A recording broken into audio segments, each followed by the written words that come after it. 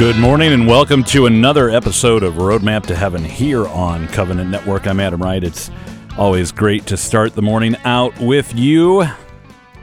Let's pray in the name of the Father and of the Son and of the Holy Spirit. Amen. O Jesus, through the Immaculate Heart of Mary, I offer you my prayers, works, joys, and sufferings of this day for all the intentions of your Sacred Heart in union with the holy sacrifice of the Mass throughout the world, in reparation for my sins, for the intentions of all my relatives and friends, and in particular for the intentions of the Holy Father. Amen. We dedicate all of our thoughts, words, and actions to the greater glory of God, in the name of the Father, and of the Son, and of the Holy Spirit. Amen. Well, I hope you are having a great morning. We started off today with Matthew West and a song I love called You Are Everything, a nice acoustic version of that. And today on the show, we're going to finish up some Advent preparation. We've got a homily about the fourth Sunday of Advent. You know, it's one of those things that because of how the calendar falls this year, the fourth Sunday of Advent is December 24th. And it becomes Christmas Eve, the official liturgical start of the Christmas season, at 4 p.m. local time, wherever you are in the world. So, you know, not 4 p.m. our local time, 3 p.m. East Coast or whatever it is, or 5 p.m. East Coast. 4 p.m. wherever you are, Christmas begins on Sunday. But because of that, the fourth Sunday of Advent is, well, maybe about, 18 hours long? I don't know, not even. And so we're not going to have a lot of time to reflect. That's my point. So let's start reflecting now for the fourth Sunday of Advent, since we don't really get a fourth week of Advent. We'll have to make do. We also will finish up our Advent pilgrimage with the Blessed Mother and our pilgrimage director, Monsignor John Myler. This morning, we've got Dr. John Bergsma from the St. Paul Center for Biblical Theology with us on the show. And, of course, it's Thursday, so Father David Skillman's going to be with us to talk about the Redeemer of Man. That is all ahead on today's episode of Roadmap to Heaven. First, let's go to Mike Roberts for our weather and saint of the day. Today is the feast day of St. Peter Canisius, Doctor of the Church. Born in 1521 in what is now the Netherlands, his father was a wealthy magistrate, but his mother died when he was still a baby. At a relatively young age, he was sent to study at the University of Cologne, where he earned a master's degree at the age of 19. There he met Peter Faber, the first disciple of St. Ignatius of Loyola and one of the founders of the Society of Jesus. Under his spiritual guidance, Canisius became the first Dutch Jesuit priest in 1541. For a half-century following the Protestant Reformation, Peter Canisius led the Catholic Reformation in Germany, Austria, Switzerland, and Bohemia. He was a popular preacher who restored lapsed Catholics and converted Protestants. Canisius founded numerous colleges, seminaries, and taught at many of those himself. And he was also a great writer, authoring several books, including Summary of Christian Doctrine and 2 smaller works on catechism, explaining the faith in a way everyone could understand. And these helped launch the Catholic press. During his lifetime, his instructions on catechism were translated into 150 languages and reprinted more than 200 times. Canisius also had a love for the apostolate life, found time to visit those in prison, and cared for the sick, especially victims of the plague. And he had great diplomatic skills, advising charity and moderation.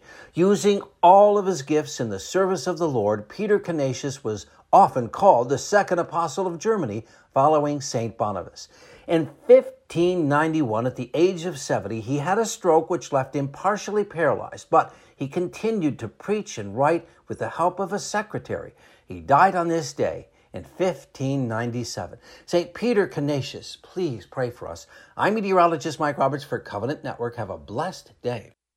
Saint of the Day can arrive each morning by subscribing on your favorite podcast player. Search Covenant Network to see all our podcasts.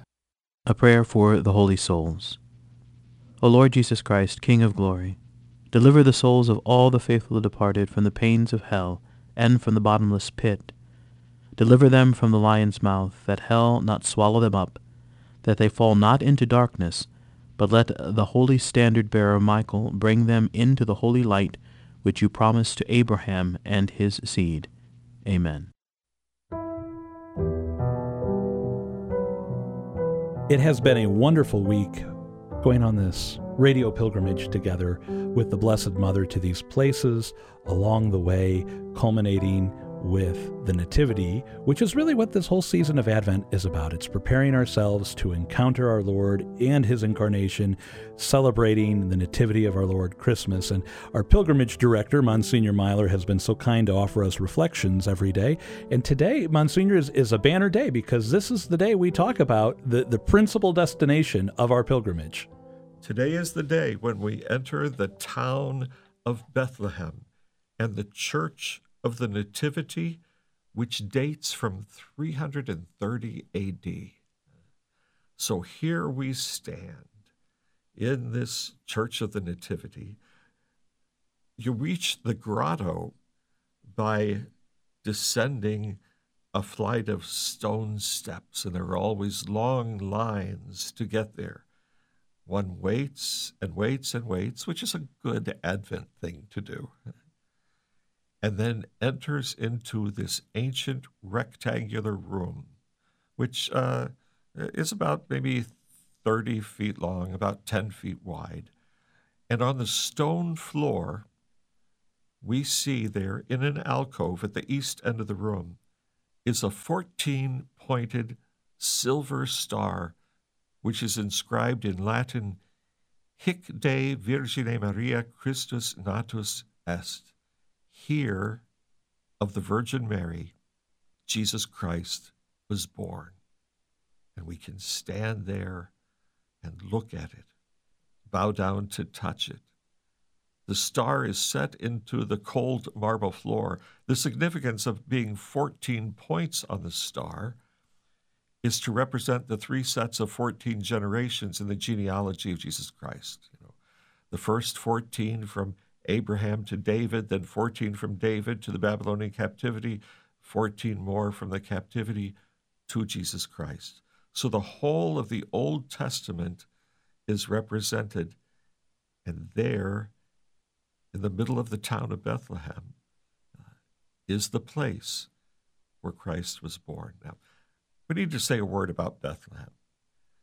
We kind of beautify Bethlehem in our Christmas cards and some Christmas carols. Bethlehem was the town of the birth of David the king, and the town, therefore, of Joseph. But Bethlehem is a poor town. Bethlehem is not picturesque. It is not beautiful to this day. It is not particularly welcoming. It is not green and lush. It is parched land. There are probably more sheep and donkeys and camels than people, then and now. Bethlehem has been a place of oppression and of poverty, of dryness, of ugliness, even now a place of war. But here we stand where this cave was, where this cold wind would blow, trying to keep the night fires burning for light and warmth. This is where Mary gave birth. This is the place of the nativity of the Lord. It is a place of danger then and now. The hopes and fears of all the years are met in this place, this night. So we should not separate the birth of Christ from his passion, death, and resurrection. In the Creed, we profess him, God from God, light from light, true God from true God. Let us make our creed at this very spot, begotten, not made, consubstantial with the Father, who for us men and for our salvation came down from heaven, by the Holy Spirit was incarnate of the Virgin Mary, and at this place became man. But like Bethlehem today, he was crucified, he suffered, died, and was buried, but rose again on the third day in accordance with the Scriptures. And so here we are in Bethlehem of 2,000 years ago and of this very day. O Lady of Advent, pray for us. Well, once again, Monsignor, thank you for this wonderful reflection as we journey through this season of Advent. This has been a delightful 4-day radio pilgrimage that we've been able to take with you. Could I ask you to close our time together with a prayer for our listeners as we celebrate this season of Advent? Absolutely. Let us pray again, the prayer we make several times a day when we pray the Angelus and remember the Incarnation. Pour forth, we beseech thee, O Lord, thy grace into our hearts, that we, to whom the Incarnation of Christ thy Son was made known by the message of an angel at Nazareth, became flesh and born in Bethlehem, that this angel's message may lead to his passion and cross and the glory of his resurrection through Christ our Lord. Amen. Amen. A Prayer to Redeem Lost Time by St. Teresa of Avila. O my God, source of all mercy, I acknowledge your sovereign power. While recalling the wasted years that are past, I believe that you, Lord, can in an instant turn this loss to gain. Miserable as I am, yet I firmly believe that you can do all things. Please restore to me the time lost, giving me your grace, both now and in the future, that I may appear before you in wedding garments. Amen. We are happy to have with us on the show today Dr. John Bergsma from the St. Paul Center for Biblical Theology. You have probably heard John's voice before on many of their wonderful programs that they offer through their online classes, their videos, and we're so happy to have you back with us on Roadmap to Heaven this morning. That's great to be on with you, Adam. I am really excited about this latest course that you are offering through the St. Paul Center. It's on the major prophets and their significant role in salvation history. And I don't know if it's just because with every passing year as a father, being a father, my kids, from time to time, I see the older kids say stuff to the younger ones like, if you keep on this track, Dad's going to intervene and you're not going to like it. Or they say things like, if you keep doing this, Dad's going to be really happy, and then you're going to be really happy with how he rewards us for what we're doing here. So just keep doing this, keep doing that. And I'm thinking, wow, that's a beautiful parallel for salvation history in some ways, minor ways, and family life. And John, I'm just kind of curious, when we talk about salvation history and the major prophets in the Old Testament, what is it that we're going to learn in this course? Because if that's just the taste, I'm ready for the full meal. Absolutely. Well, I like that analogy, Adam, because it is like the great prophets are like our older brothers and sisters in the faith who are kind of talking to us and saying, hey, if you obey God the Father, things will go well. And if you don't, there's going to be some consequences in store. They do spend a lot of their ministry and a lot of their writing with those kinds of encouragements and warnings. And they are our spiritual brothers, our older spiritual brothers. We can still ask for the prayers and the intercessions of Saint Isaiah and Jeremiah and Ezekiel as well. But really, Adam, in this short course on the major prophets that I've done with Emmaus Academy, I really wanted to just introduce people to the study of these great heroes of faith who left us these beautiful volumes in Scripture that we read, especially during this time of year in Advent, because Advent is that season given over to going back kind of in time and reliving with Israel that period of expectation. And this is really unique to our faith, Adam. Other world religions don't have founders or a central figure who is actually predicted to come. Nobody predicted that Muhammad was going to arrive, for example. He's not spoken of by the prophets of Israel or even of those of Arabia. Siddhartha Gautama, whom we know of as Buddha, he was not predicted in the Bhagavad Gita or the sacred scriptures of Hinduism, etc. And we could go through other world religions and show that this is really something very unique. And it's so striking. I mean, some of the prophecies that we see, for example, in Isaiah 35, that speak of this coming age when the blind are going to be able to see, and the deaf will hear, and the mute will speak. And then to have this rabbi from Nazareth who appears on the scene of history and right in front of people's eyes and in front of those who would record these events for prosperity and write them down. He was healing people and performing the very miracles that were prophesied 700 years before. This is really amazing. And so to appreciate our faith fully, we need to understand how Jesus fulfilled the prophets. He himself said in his most famous sermon, the Sermon on the Mount, I have not come to abolish the law and the prophets, but I have come to fulfill them. And if we don't know anything about the law and the prophets, we can't appreciate Jesus's ministry of fulfillment. Maybe we understand the basics, maybe we can comprehend that he came to save us from our sins, but we're not going to really appreciate the full dimensions of Jesus's earthly ministry unless we see and realize what the prophets were predicting, what they were expecting. And with that context, the Gospels come that much more alive as we realize, oh, this is why our Lord does specifically this. This is why he travels here. This is why he heals this person. This is part of a plan that God was foreshadowing in advance through these great prophetic figures. You know, I'm really glad that you bring up that passage where he says, I've not come to abolish the law and the prophets, but to fulfill, because I think that's one of the questions I imagine we've all asked at some point in time. If our Lord is the fullness of divine revelation, if we have the Gospels, if we have the New Testament, why do we need to go back to the Old? And I was thinking, as you said that, of that parable that he tells of Lazarus and the rich man saying, well, send Lazarus to my relatives and friends. And the reply is, well, they've had the prophets. They've had Moses. They've had the prophets. They've had the law. Why do we need the law and the prophets? And you kind of hinted at that. It helps us better understand what Jesus is doing in the Gospels. But I want to take that to an even deeper level. Like in my spiritual life, in my prayer life, as I read sacred scripture, why not just read the four Gospels? Why do I need to go back to Isaiah, as we do so beautifully this time of year in the season of Advent?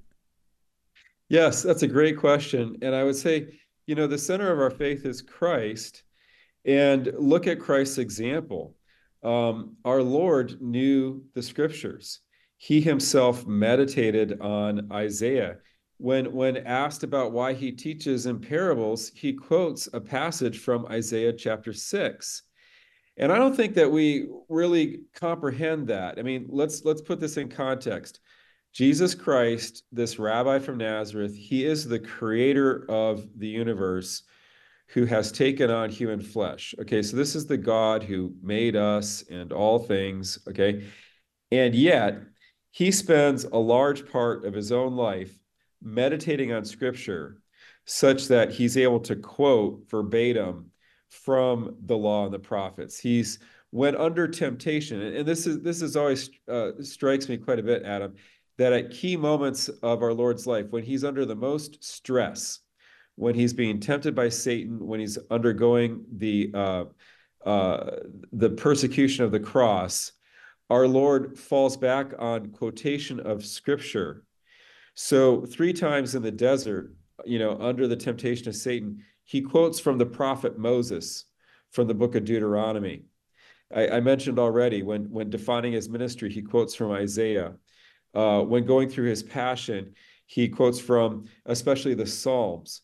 Okay, so this is Jesus setting us an example. If he was the God-man, if he's one of the persons of the Trinity, and still found it necessary, okay, to devote his life to the praying over and memorizing and meditating on Scripture, how much more the rest of us who don't have the advantage of being a member of the Godhead.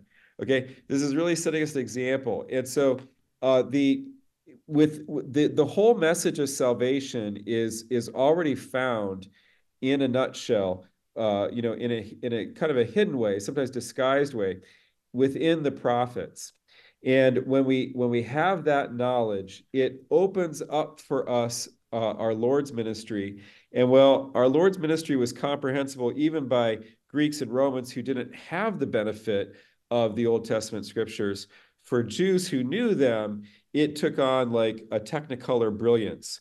So we see, for example, when Jesus calls to Lazarus in John 11 and calls that dead man forth from the tomb, okay, we can all get the basic meaning there. But if we're believers who know the scriptures, then immediately what comes to our mind is Ezekiel chapter 37, which says specifically, "You will know that I am the Lord God when I call you forth from your tombs, O Israel."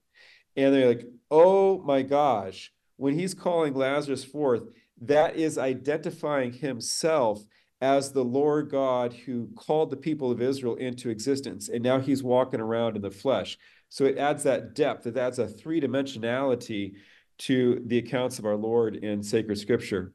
That's absolutely wonderful. And I love how you make that come alive with that example of Lazarus for us, because I was thinking, as well as you were saying all of these things, about my reading of the Old Testament prophets and just how that's been a comfort at times of trial, at times of sadness, after the loss of a loved one, in the great pro-life work we've done over the years, going to Jeremiah and even just a few passages from Jeremiah. But almost as if the prophets are saying, all right, Adam, as you read this today, this isn't just for the people of Israel. All these things that Isaiah is saying the Messiah will do, that the Savior will do, this is for you too. This isn't exclusive. You're not part of this because you weren't alive back then. This is all. This is everybody involved. That's right. Yeah, it's this wonderful dimension of Scripture that it's not just a word to the past. There's these different, I describe them as horizons of fulfillment that we have when we read sacred Scripture. In one dimension, say the prophet Isaiah, yes, indeed, he's speaking about events in his own day during his lifetime. But then there's a perspective of his words that looks forward to Jesus. And then since Jesus is united to the church, there's a dimension of Isaiah's words that apply to the church as a whole. But then since you and I are members of the church, there's a dimension of his words and his instruction that applies to me specifically, because I'm like the church in a person. I am, a member of the body of Christ, the bride of Christ. And so, although Isaiah, Jeremiah, Ezekiel, for example, wrote in the 8th century, the 7th century, the 6th century, etc., yet their words remain relevant today. And by reading and meditating on them, I could see even applications to my own life in 2023 that are striking and profound. I think of Ezekiel 33, for example, which is this beautiful parable of the watchman on the walls. And God says to Ezekiel, you are that watchman. If you warn the city of destruction, then you've done your duty and you will be saved. But if you fail to warn the city that destruction is coming, you will be responsible. And that was a word to Ezekiel in 587 BC, but it's also a word to me as a father of a household that I need to instruct my children. And if I faithfully, pass on to them the Catholic faith with all of its teaching, okay, I've done my duty, and then that responsibility is on them. But if I fail to warn my kids about things that they are doing that are going to have negative consequences, then I'm failing in that prophetic role that God has called me to by my baptism. Our listeners have heard me talk about what we lovingly refer to as the Wright Institute for Theological Discourse, a.k.a. the dining room table, Dr. Bergsma. And I love these programs through the Emmaus Academy because it takes some of the pressure off me. We can have some adjunct instructors come into the convenience of our own home through, smart screens and all of that. But I think even for those of us without kids, that whole Baltimore Catechism basic of know God, love God, serve God. It's knowing God in the heart, but it's also knowing Him in the head. And these courses are a great way for us to do that. So for more information on Dr. Bergsma's course on the major prophets and their significant role in salvation history, you can go to stpaulcenter.com/Emmaus-Academy, and it's stpaulcenter.com. And if you don't know how to spell Emmaus Academy, I'll tell you, I've been to the website a number of times. There's a prominent link you can click on as well. But stpaulcenter.com/Emmaus-Academy. And you can find this 14-week course there as well as many others. John, I want to thank you for being with us on the show today. It's really been great to talk about the Old Testament prophets, and I look forward to the next time we can have you with us. Absolutely. It's great to be with you, Adam. You have a great day, and we're going to take a break here on Roadmap to Heaven. Don't go anywhere. Daily Offering. God the Father, I thank Thee for creating me. God the Son, I thank Thee for redeeming me. God the Holy Spirit, I thank Thee for sanctifying me. Infuse into my thoughts, words, and actions Thy grace, so that they may be supernaturally pleasing to Thee and supernaturally rewarding to me forever. O Blessed Trinity, abundantly assist me in becoming that which Thou intended me to become when Thou created me. For in Thy perfection I will give Thee the glory Thou desirest of me, and in that perfection I will find my greatest joy in heaven. Amen.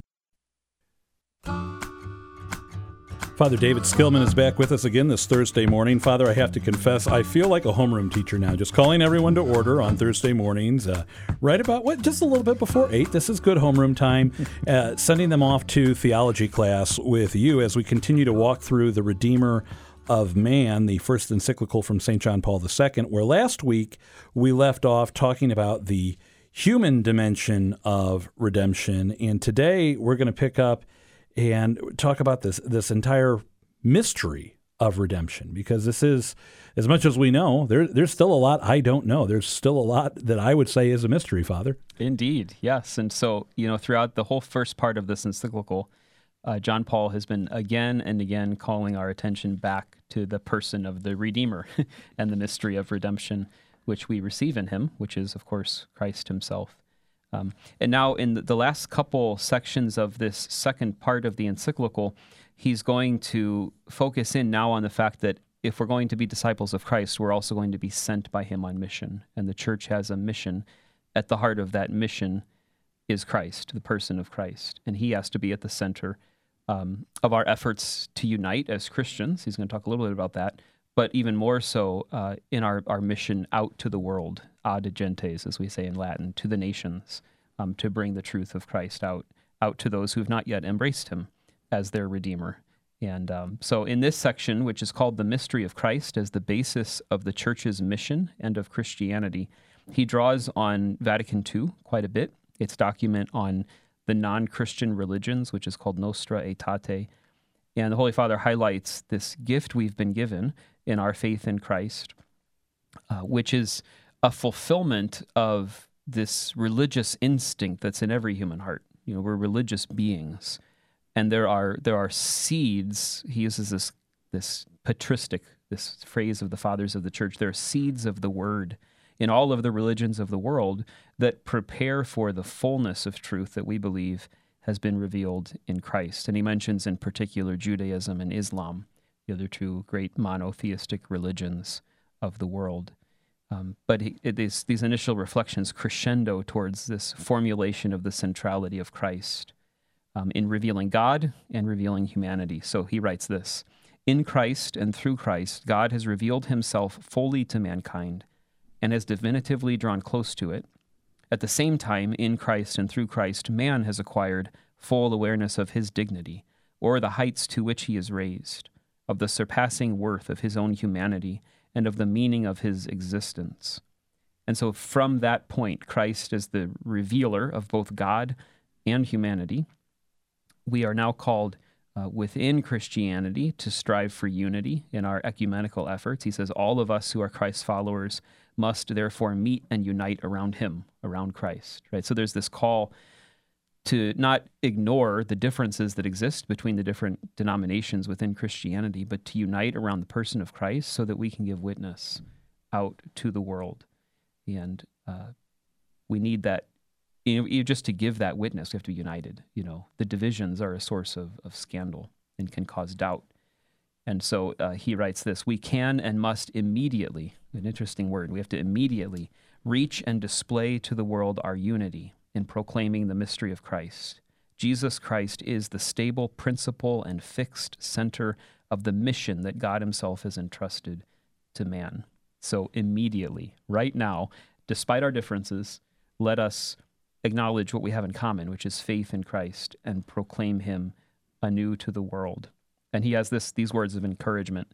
If this mission seems to encounter greater opposition nowadays than ever before, this shows that today it is more necessary than ever, and in spite of the opposition, more awaited than ever. So he concludes this section with this tone of hope and confidence, because he knows that every human heart in the world is made for what the church has to offer, is made for communion with Christ. And so there's this urgency immediately. We have to bring this to bear to the world. We have to bring Christ to the world in our day.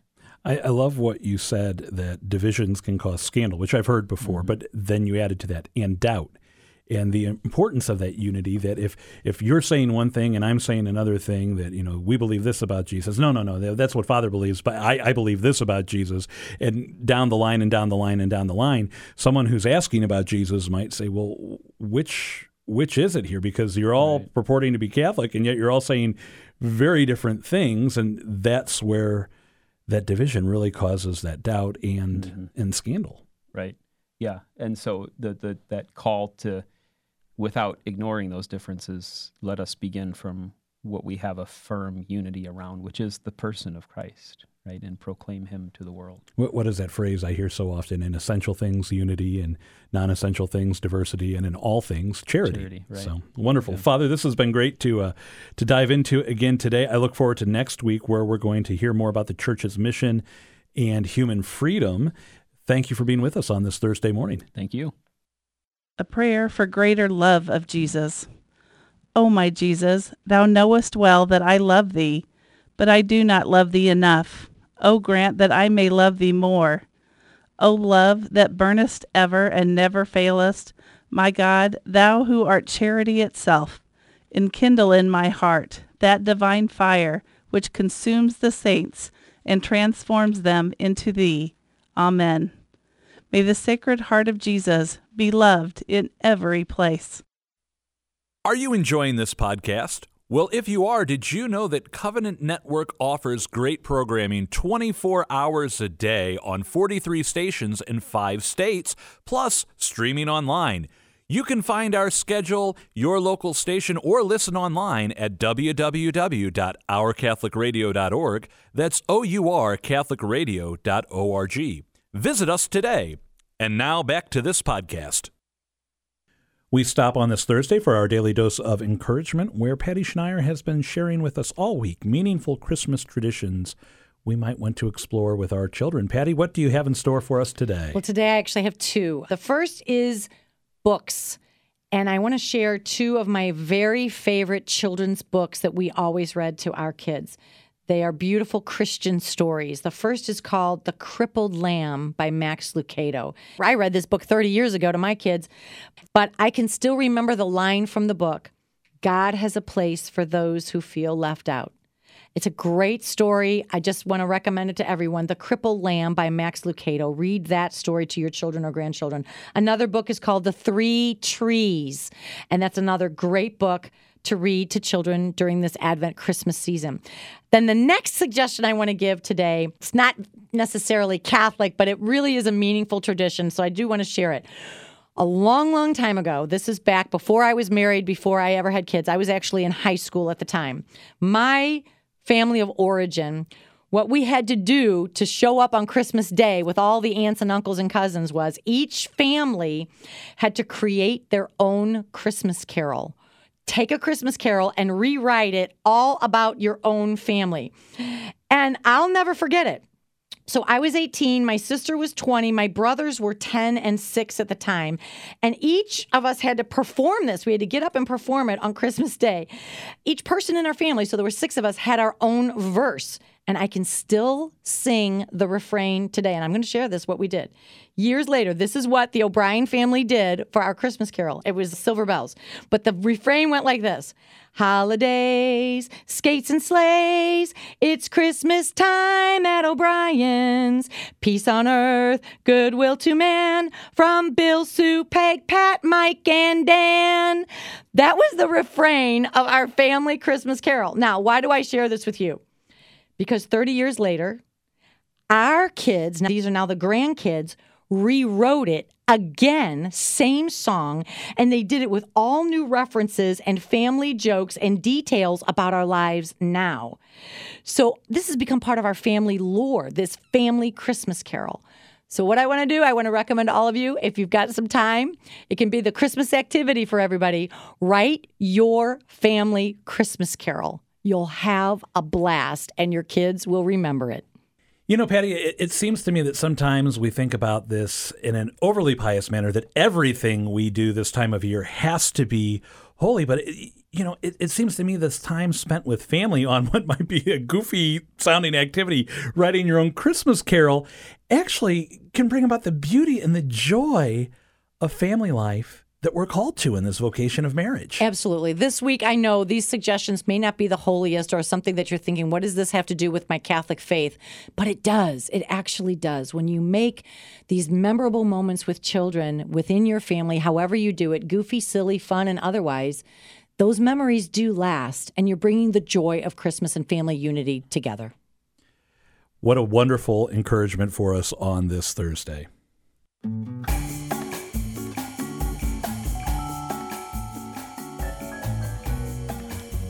I'm trying to think of how I would turn Roadmap to Heaven into a Christmas song for you, a Christmas carol, and I'm not sure.